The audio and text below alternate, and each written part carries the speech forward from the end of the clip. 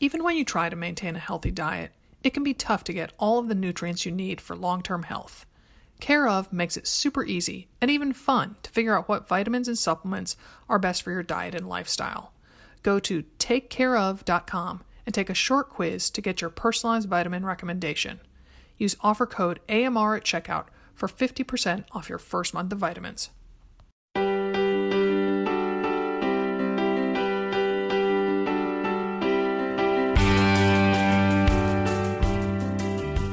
Welcome to another Mother Runner. This is Sarah in Portland.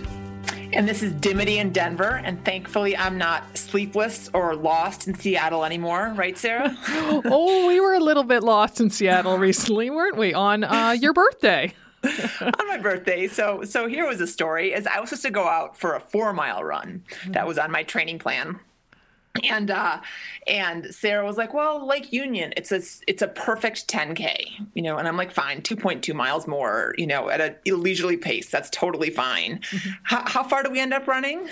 Oh, that would be a little over 8 miles, I think.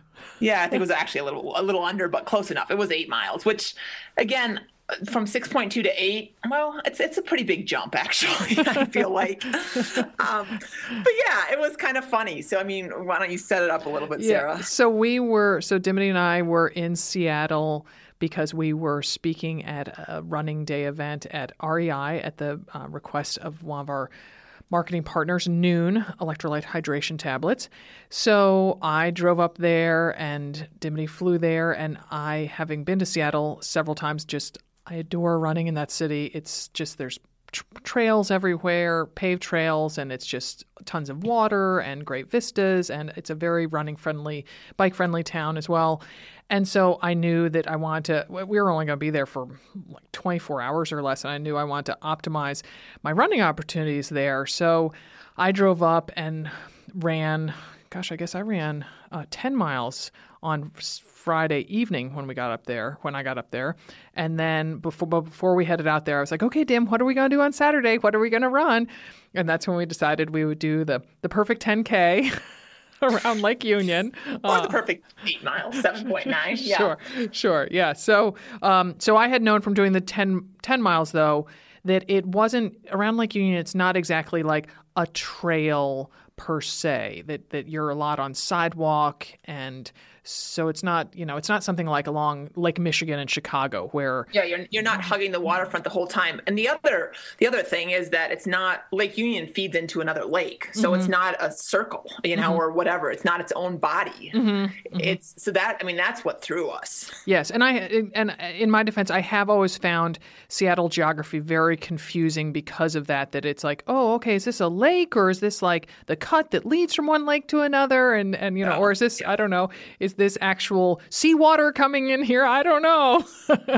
Well, yeah. So in your defense, I mean, so like, long story short is we ran about 4 miles, and we were on the right path, but we were supposed to hop up and go over a bridge that we didn't know about. And so we ended up running down by the University of Washington, which, I mean, the other thing that happens a lot when you're in a new spot, and especially when you're with a friend and chatting, is you don't pay attention as well as you should. And so I think that kind of happened to us, because we definitely got a little just sidetracked. Well, because the place where pardon me for interrupting you, but the place where we were supposed to go up over the overpass, we completely noticed it because for some reason that's where a big sign is that says Wall of Death.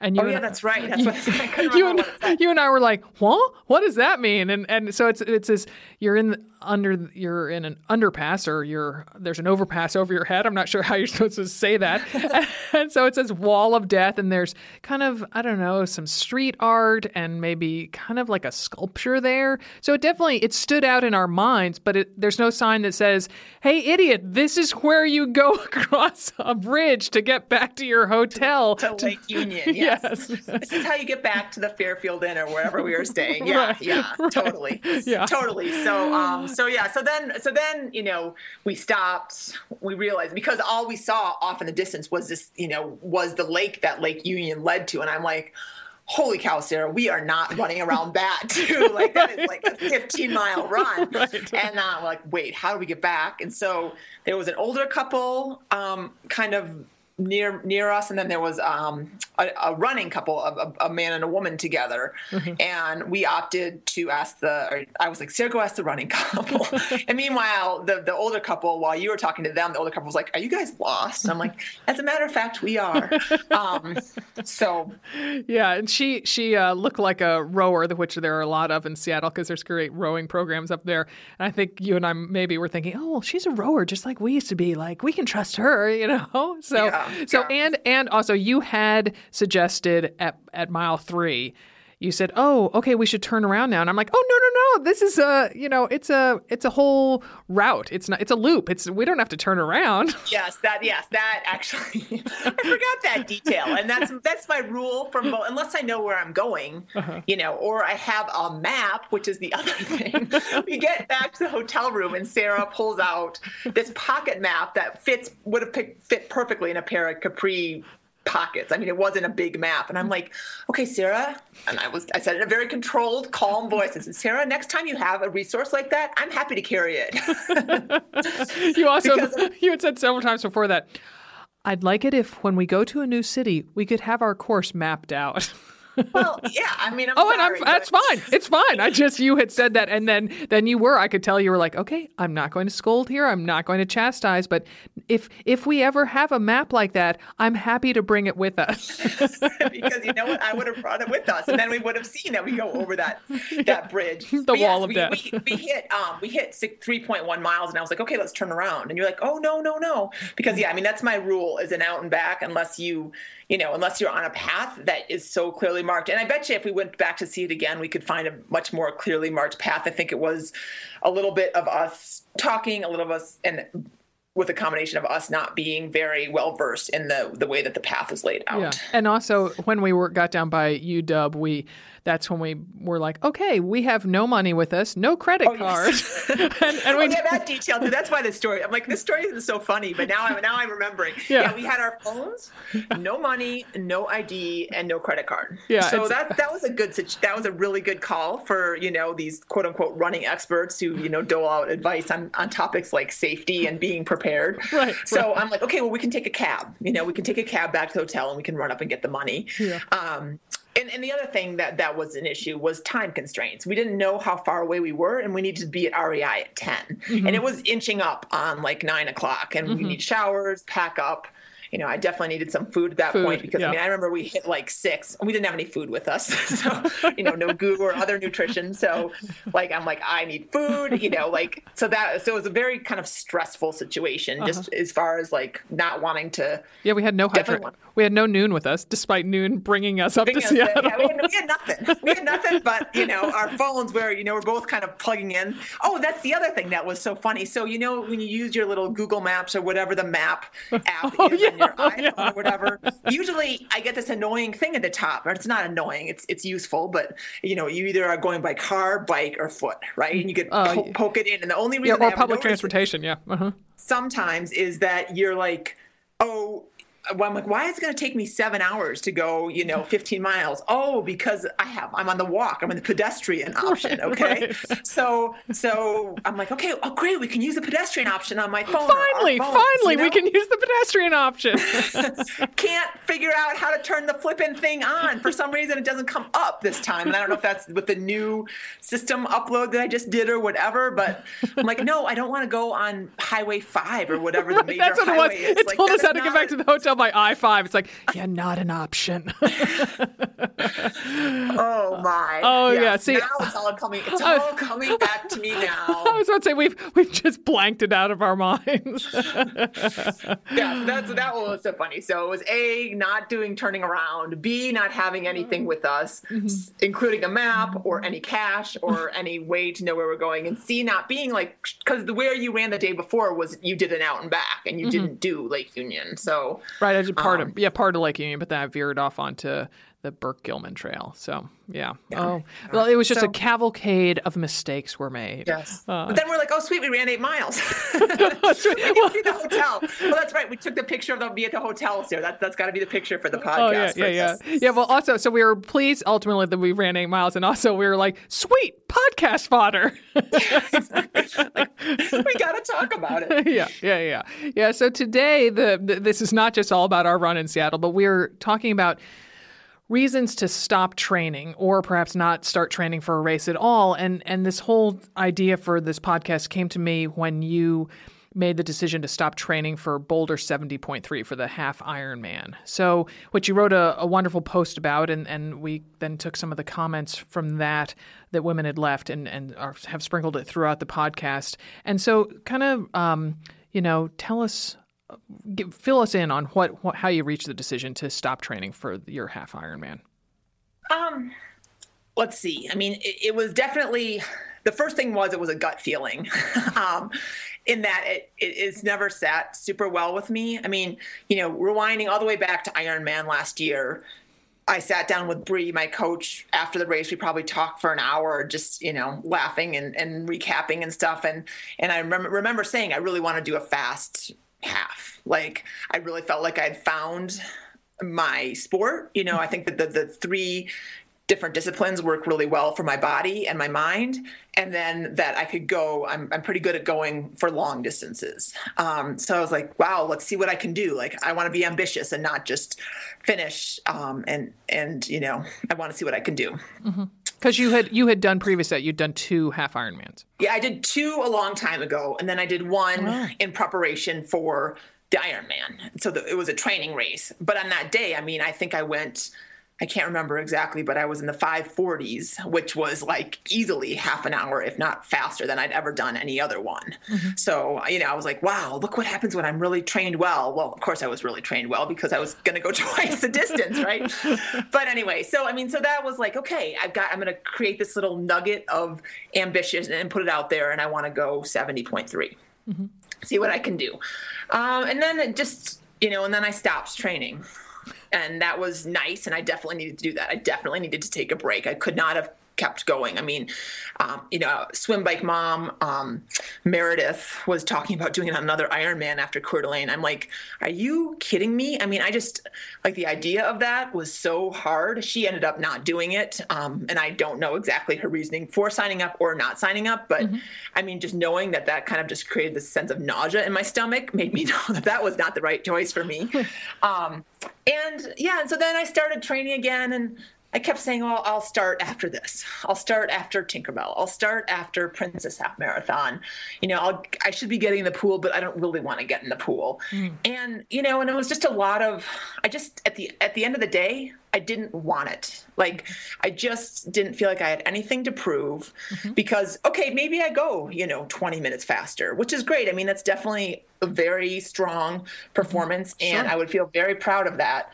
But at the same time, it's like 3 or 4 months of really concentrated, hard training to get those 20 minutes. Mm-hmm. And that is, an equation that I have to think about. Like, is that worth it to me right now in my life?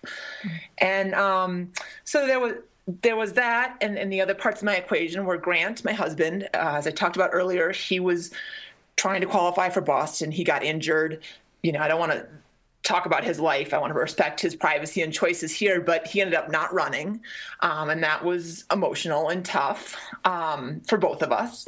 And it's just been this, and we're traveling with another mother runner a lot, and we're doing the challenge, and we're trying to write a book. And I feel like I'm a woman who gets things done, mm-hmm. but at some point I got to be like, okay, is this a sane choice? Is this really what I want? Mm-hmm. And when I sat down with it, I was like, I don't want this race. Mm-hmm. I don't want this race. And yes, could I have gone and done it? Absolutely. I mean, I could go do it tomorrow, mm-hmm. and finish in a fine time and be fine with it.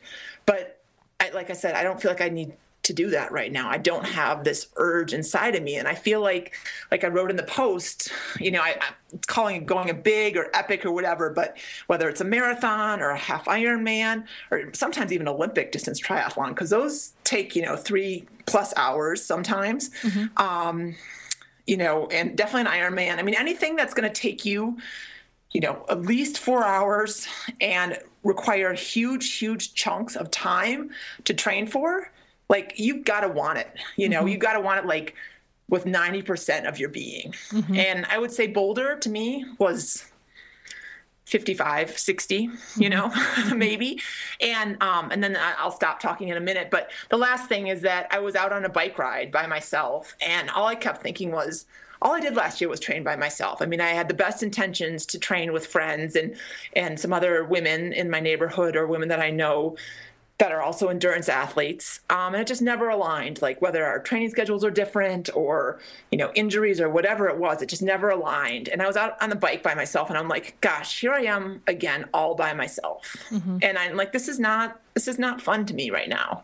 I mean, I spend a lot of the day by myself, working, we have contact and Lord knows I'm on email and social media a lot, but I am by myself a lot. And the thing that was the most interesting to me when I was on my bike was like, Pikes Peak Ascent, which I'm signed for in August. My friend Catherine signed up for it. My friend Becky signed up for it. My friend Gina signed up for it. I mean, they're all speedy little rabbits that are in the wave ahead of me and I won't see them at all. But that doesn't mean I don't get to train with them and kind of share the joy of the race and be with them. I mean, we're definitely going to have some training weekends together. And that is way more exciting to me than going fast in Boulder. Yeah. I have to say, I will step down now. I have to feel like I'm just giving a soliloquy. Like now I need to do a little. No. So, and before we get to some of the kind of specific reasons why people might stop training and why they could equally feel as good about their decision that they made, I want to say that I really respect I respect your decision, and I respect that you made the decision, Dimity. That too often I think injury has stopped you from going after some goals you want, and you are a very determined person who gets done what she sets out to do. And so for you to step back, examine your life, and make that decision and embrace that decision, and then feel good about that decision, I really feel that is a major milestone for you, and I applaud you for it. Thanks a lot. Yeah.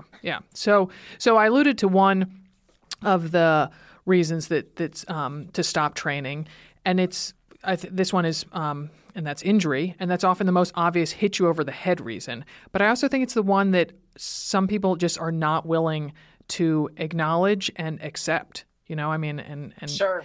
Yeah. Well, it's this mentality. Gosh, my hip really hurts. Well, I'll deal with it after I finish my marathon. Yeah. Until you dig yourself into this deep hole getting through 26.2 so that when you're done, you're in such a bad spot that it's going to take you 8 months to dig out versus if you would have stopped, when it really hurt and you could have been better in 2 months, right? Yeah. I mean, that's ultimately so as listeners of the podcast or readers of our book will know I'm the half of this AMR duo that has not been injured very often. But when I did finally get felled by an injury, which was plantar fasciitis in spring. Felled. Let's just throw out that word, though. That was great. You got felled by an injury. We got to have some lightness in this podcast. Otherwise, I'm going to end up in tears. So. We could throw in some music maybe or something. I don't know. So when PF reared its ugly head in the spring of 2011, it was a big thing for me to be like, okay, this is bigger than me. This is not something I can just try to limp through. And that I had to realize that running a fall marathon that year was out of the question. And I had been really looking forward to training with Molly. At the time we were just sort of beginning to be running partners, and she was going to go for her first marathon. And I just knew, like you said, that if I started training for that marathon, that I was just going to be in a way deeper hole than I started out in, and that I should take 2-3 months off to get over my plantar fasciitis or help start it on its way to recovery, rather than just literally limping through my training and then dealing with it. So, Yeah. I mean, it's that whole, you have one body, there's always another race. And it's really hard when you're in the thick of wanting something. I mean, that's the thing. I mean, I see on our notes here that my next question is that's happened to me, and or has that happened to you, queen of injuries? And it did happen to me, you know, with the 2006 Nike Women's Marathon. I mean, I got a very significant stress fracture in my heel, and I mean, I was undone. I was crying in the podiatrist's office. I was crying the whole way home. I was just a mess because I wanted that so badly. I wanted that race for so many reasons. And I wanted Ironman.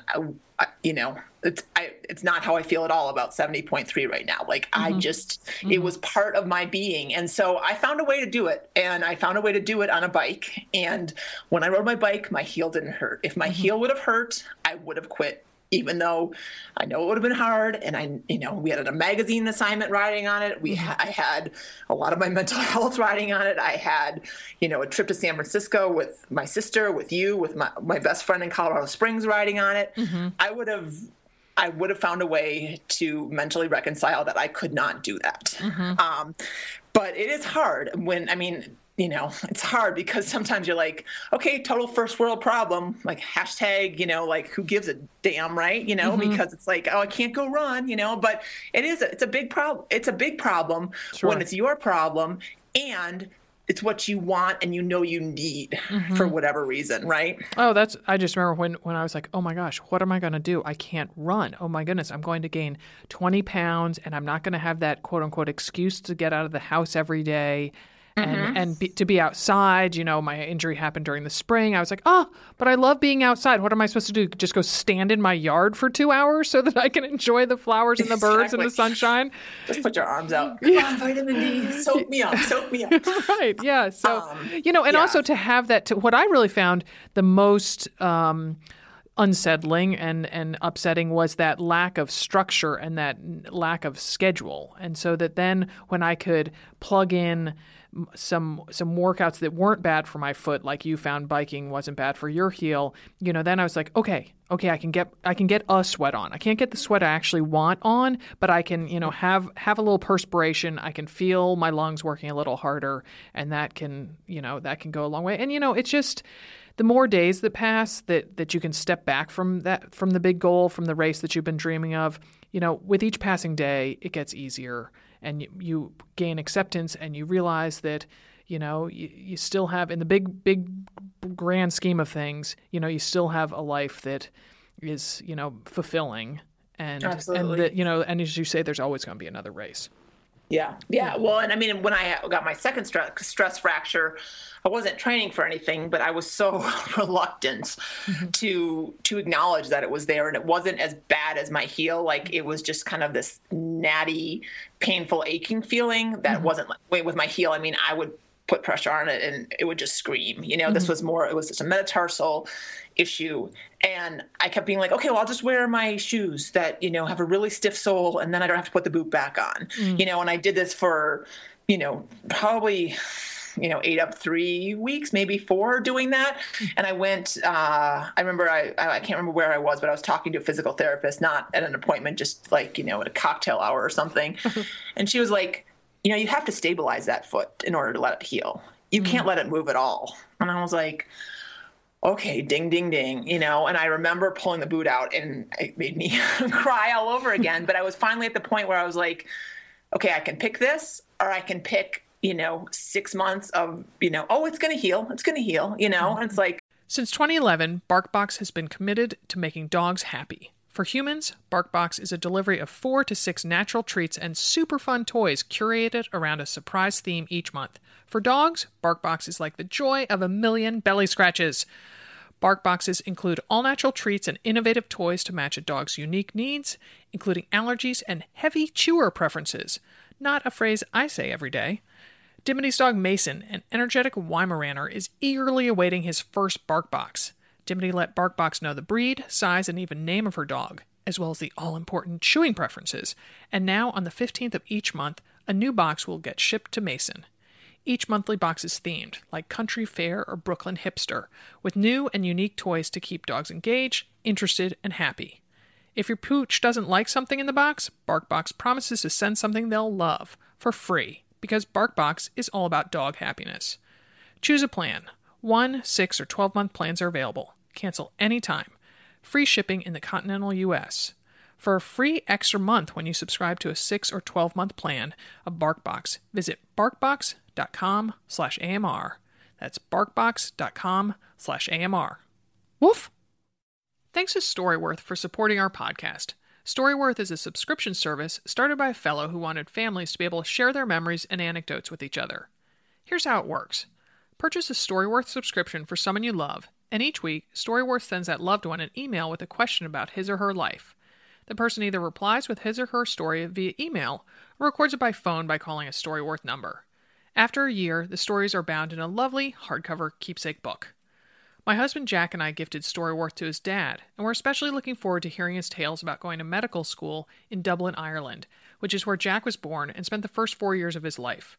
Then we'll share the book with Jack's siblings. For $20 off, visit storyworth.com/AMR when you subscribe. That's storyworth.com/AMR.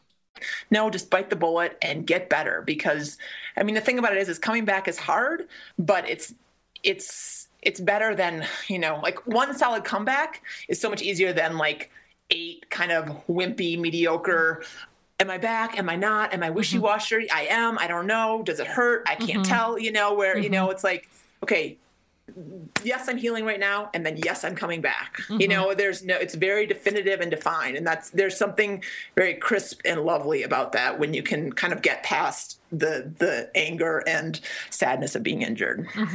Reminds me of the injury chapter in Train Like a Mother, how you have the 6 stages of an injury and the grief, the acceptance, exactly. Yeah. So the next reason why you should think about stopping training for a race or not enlist for a race is time, which sounds super obvious, but that in one of our books, and for the life of me, I couldn't find it in our books, Dimity, but that we put together a list. We need a glossary in our books. I have thought that, because we hit on so many different things, and then it's like, gosh, what chapter was that in again? I can't remember. Yeah, and then it's like, I'll just try to speed read all 260 pages of it. So we put together a list of reasons when it's not the best time to sign up for a race or step up to a longer distance. Things like, your family's moving, you or your partner starts a new job, you or your partner suddenly has to travel a lot for work, your kids are sick, or, they just found out they have a learning disorder that needs your attention. Basically all boils down to not having enough time. And energy. I mean, energy. It's not always a time thing, but like something like that, like a learning disorder where you're like, okay, ding, ding, ding, light bulb, we finally figured it out, but how are we going to get him now from point A to B or whatever? Like that might not take, hours and hours of time, but it certainly eats up your mental energy and it makes you stressed out and tired because it's a lot of effort, So I mean, the way that I kind of put this in, kind of organize it in my head is that if something in your routine is significantly changed, that is probably not the time to take on a hard race. And the only exception I would say from that is if you're getting divorced and you need an emotional outlet and you're bought up with some time, you're given some time because, hopefully there's a custody situation going on where you get a couple of days off. Then you've got time to fill and you need something to kind of channel all the emotions that come with something like that. Right, Sarah? As a person who has lived through a divorce, I am nodding my head emphatically to that one. That's a really good example of when that emotional outlet and kind of probably alone time, some time to think really can come in handy. So, and but back to the time thing that, I mean, none of us really have, quote, enough time to train for a race, but there really are times when there's just confines on your life that you have even less time than usual. And Kate commented on your Half Ironman post. She said, "I'm debating trying a marathon. I'm not afraid of the physical work that goes into it. It's the time factor that scares me." And, then it's good to have that realization and to name what it is that's scaring you and, accept it and decide, okay, maybe this isn't my year or my season to take on 26.2 or 13.1 or whatever it is. Sure. And Janine also had a great anecdote about her training and racing this winter and spring. She wrote, I spent the winter training for my first half marathon of 2014 last weekend, which came and went and was a real lackluster performance for me. After evaluating the stuff that was in my control, which included training, conditioning, nutrition, and was out of my control, this winter's weather, parents who are not healthy right now, and the race day weather, I decided against not doing a second half marathon in 5 weeks. What purpose would it serve? My new mantra is build the house brick by brick. Which is lovely. I'm not sure how does that mantra fit into. Can you explain that to me? Because Sarah, I love that mantra, and I do too. But how does it fit into? So that she marathon. To me, it means that she, has to take she went on to also sort of, I cut out part of it, but about she needs to get her nutrition in order and she needs to get kind of her schedule in order. And that, to me, the house is the race and that she's going to put it together piece by piece rather than saying, oh, let's just slap it all together and throw it up for that half marathon in 5 weeks, because otherwise you can see like the framed house suddenly like something out of Arrested Development, just falling to the ground. Yeah. Or I see like if you're flipping a pancake, let's hope it lands on the griddle, like we're not sure exactly where to put it, position underneath. But I mean, this is a little bit of a tangent, but I think it's worth saying.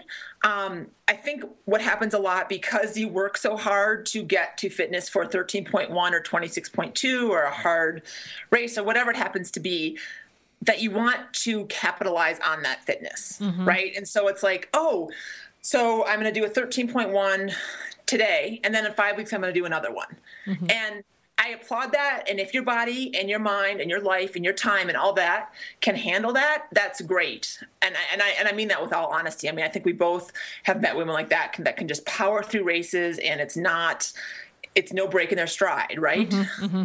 The reality is, for many of us, including me for sure, is that I can't do another race, that I couldn't do 2 half marathons 5 weeks apart. Like it just, and not that, I mean, I could probably physically do it, but I couldn't mentally get amped for that second one. And so my thought is, pour it all into the first, and maybe it goes well and maybe it doesn't. But, I think just trying to like kind of carry over fitness and do it again. I mean, definitely I've heard of a lot of stories where the second one goes better because you're wiser and you've figured out your nutrition or whatever. I mean, I'm not discouraging it, but I don't think it comes automatically. So, but I think also sort of depending on where you live or who's your circle of friends, there can be a peer pressure that kind of gets you be like, oh, hey, you just did a half marathon. Come on. Well, what's your next race? Or wow, you have all that fitness. Let's do a marathon. It's like, peer pressure. No, I don't want to smoke that cigarette. No, I'm not going to stay out after my curfew. I got to get home. It's the same sort of thing, that, and Lindsay wrote a comment on your post that she said, sometimes there's so much pressure to train and race. People I know are always pointing out races I should do. It's nice to hear the other side of it, meaning your post, choosing to spend more time with family and just doing what you love, not just going big all the time. So refreshing. And I maybe it's because I live here in running centric, racing centric Portland, but I felt like there was a lot of that.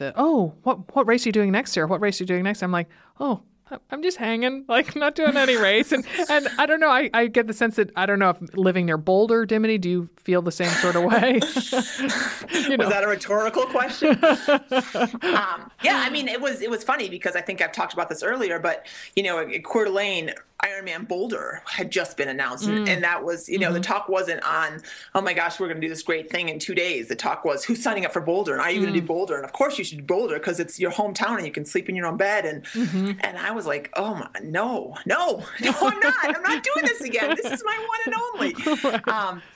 I mean, the other thing about peer pressure and, that it can come from your peers, which is duh, of course. But I mean, even like your best running friend, or maybe you have like a little pack that of rotating women that you run with, and say, 3 of them want to run a marathon and they're trying to convince you to do it with them.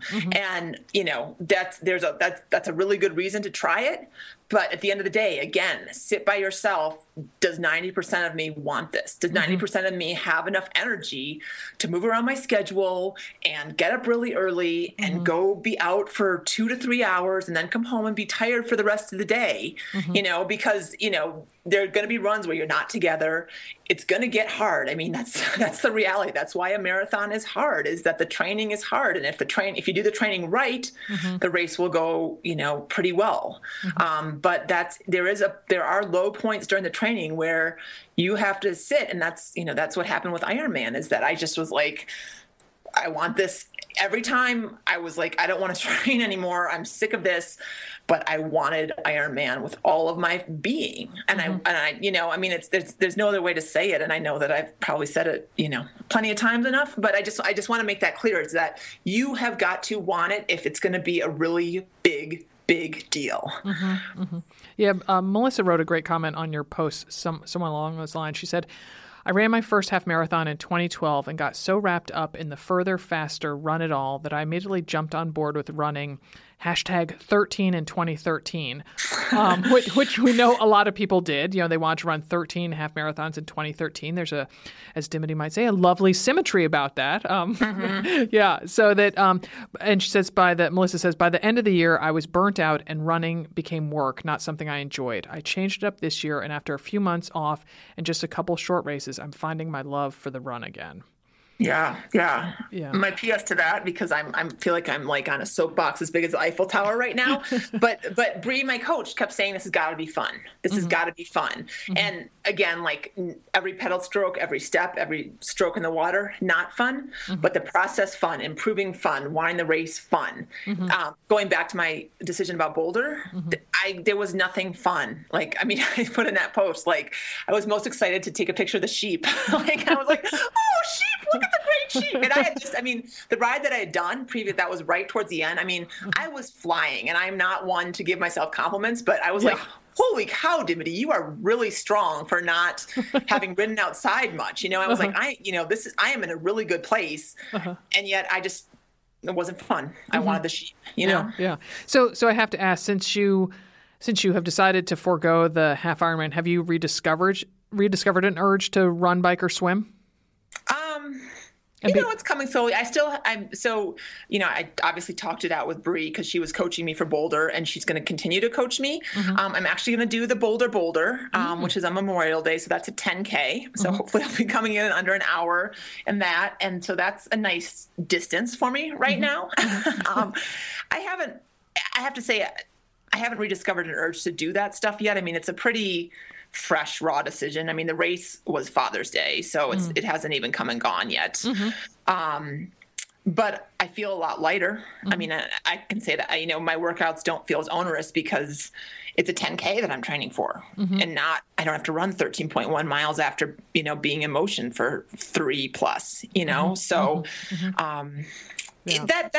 that juice will come back. And that's, I think that's, I know my rhythms. I mean, when I wrote that post, what did I do? I can't remember. I think I've done 6 big events in 17 years or something like that. I can't remember exactly what the numbers were, but it was not one a year by any stretch. I mean, it's one every 3 to 4 or 5 years. I mean, I was 10 years between marathons. So, I have to trust that the juice will come back. And when it does, I will be ready to drink it. But I'm just not a perpetual racer. I'm just not. So, and that brings us to mindset. Another very valid, perhaps the most important one about when, other than probably injury, of when to not do a race, or when to stop training for it, or not even start training. Because there's no rule that says you have to always be training for a race. And that, sometimes you need to move the other pots in your life to the front burner, which I think you have done, which you realize, with the pictures of your kids in that post, you realize spending some quality time with them was important. And so Michelle wrote on our site, I'm totally on the fence about doing a marathon in the fall, but I just finished a training cycle and I'm thinking I want to spend some time with my family. Thanks for sharing your brain-heart struggle. Many can relate. it's important to, you'd said, to kind of sit quietly and determine whether you have that 90% fire that you were talking about. I think that it's important to know yourself, to, that you don't need a big event every year. You don't need or want a big event every year, and to kind of look at your reasons for why you're doing it, and to just know yourself and take a couple moments, or, maybe journal about it, or just take some quiet time, or, when you're running or on a swim, something like that, to kind of examine your reasons and really think about, to not just jump into a race because your friends are doing it, because you're well trained from that half marathon, whatever it is, to examine what's motivating you to do a race and whether you're really, hungry enough to go after the next race. So, and the reality is, you can journal. I think that those are all really valid suggestions, and I think that it's an important exercise. But I can say with 100% surety that most of us know in our guts whether or not we should do something. Certainly you can force things one way or the other, but if you feel lighter with the idea of a fall marathon not sitting on your shoulders, then don't put it there. Literally, that's really the easiest thing, because sometimes we don't have 30 minutes to sit down in a chair and really think about what our goals are. But I felt it when I was driving my kids to school. What do I have to do today? I don't want to do that. It's this little kind of bee that's around your head all the time. And when you swat it away, if you feel better, then that's your answer, But you do have to lead a tiny bit of an examined life rather than just waking up and going through the motions. You have to kind of figure out why it is if they are just going through the motions, or if you're doing it for a bigger reason. Sure. Absolutely. I agree with that. Yeah. So, I'm not currently on a training schedule, and I have been loving it. I still spend a good amount of time running. Just this morning, I was like, hey, look at that. Molly and I still run for an hour on Monday and Wednesdays, even though we are not on a training plan. We still run double digits pretty much every weekend. But, the distance and the intensity are my own choice. And I know that I'm going to be training hard in a month or so for my fall marathon, where I'm going to try to qualify again for Boston. So for right now, I'm enjoying this lack of structure, because I know soon enough I'm going to have a whole lot of structure in my workout. Well, and the question is, are you hungry for Boston? Do you want that? Oh, I put it out there. Oh yeah, I'm most. Well, no, you put it out there, but do you want it? Oh my God, yeah. Oh, and see, that's your answer right there. I also love, I love having a big race, at least one big race a year. I've had. There's been a couple of years I've done 2 marathons in a year, and it's just fine with me. So, yeah. Well, which is great. That's your rhythm. I think that's great, and you know that about yourself. So I was going to say, but it's important to feel, at least a little bit excited when you're aiming for a race. And there was a great comment from Audrey about this. She said, "Thanks for keeping it real." She was speaking about your post. I consider myself a mom and a wife before a runner, and it's important to keep that in perspective and to remember that we are human and we can't do it all. Yeah. Surely. Yeah, absolutely. Absolutely. Yeah. And Crystal said, wow, you have no idea how much I needed to hear that I am not alone in some of the thoughts that go through my head. Sometimes it's easy to get caught up in what I feel like I should do, sometimes to feed my self-esteem rather than what I want to do. It takes a lot to simply admit that right now is just not the time, and even more to actually act on that. So, so I appreciate those props from those guys. The other thing that I think I just want to mention, as I climb even higher up the Eiffel Tower, this sounds judgmental, and it's not. And because I know that there are a lot of marathon maniacs out there and people who really thrive on going and going long and pushing themselves. But for me, and again, this is just me, I really cherish my long events, my big events. Like I said on a podcast, I feel like Ironman's kind of in this snow globe that is just lovely and sits upon my shelf, and I don't want anything to knock it or break it. Same thing with the Nike Women's Marathon. I can remember so much of that.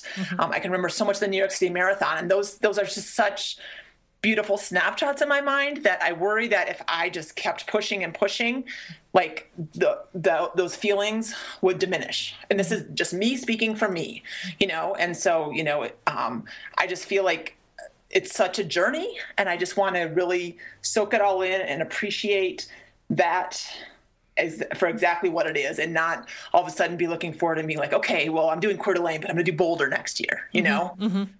So that's just me, but just in case that resonates. And now you have a book that you can literally look back on that on your Coeur d'Alene, the book we gave you for your birthday. Oh, I was like, what? Like I'm not writing about Iron Mother. I know, I love that book. Yes, you and our good Mother Runner pal Denise put together this lovely a photo book with some great quotes, and of course wherever you are, be all there. I remember that one for sure. But some pictures from Ironman, some pictures from Run Disney, other pictures. Right, and I'm like, how did you get all these? And you were like, it is amazing what you can find on the internet. I'm like, you didn't even reach out to Grant or anything. Like those, I've just put myself out there in tutus, in wetsuits, in bikes. And we should admit we did reach out to Grant and your sister Sarah for the where it all began. Those few family photos. Okay. Yeah. Lovely, although one of them didn't. Pictures. Yeah, one of them Denise found. I think it might have been from that essay that you wrote for that one site about the letter to your six. Yes. Yeah. Mm-hmm, yeah. So I think she found. She did find Denise, who's a internet sleuth for finding photos. I think she found one of those from there, but that one was from Sarah, your sister, and one was from Grant. So yeah. But other than that, and maybe a few from our Dropbox folder, but other than that, they were all from the internet. So and I think that this is what I'd like to close this discussion on, which is a comment again on your post from our pal Laurel, and I know you can relate to this comment, Dim. So it's kind of a long quote.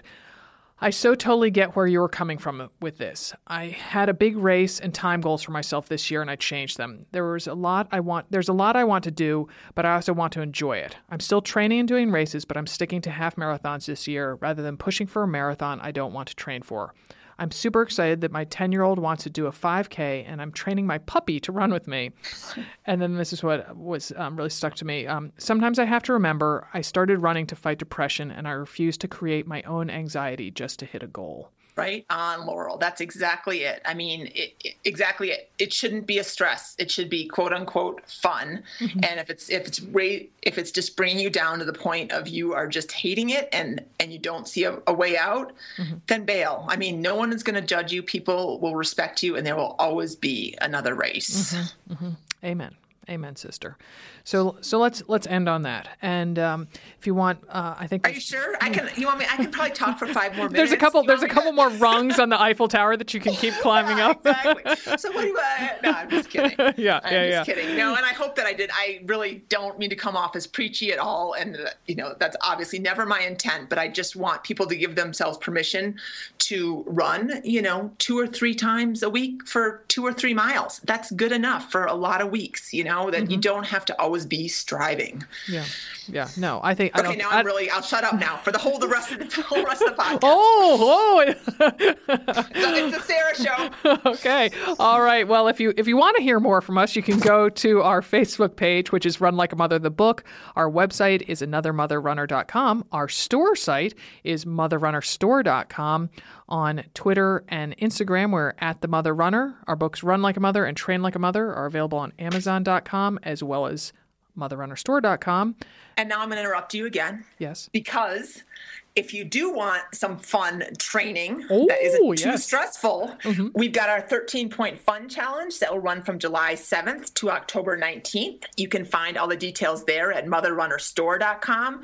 We've also got party stops coming up this fall and late summer in Salt Lake City, in Spokane, in Pittsburgh, and in Philadelphia. And you can find those under AMR in person on anothermotherrunner.com and RSVP there.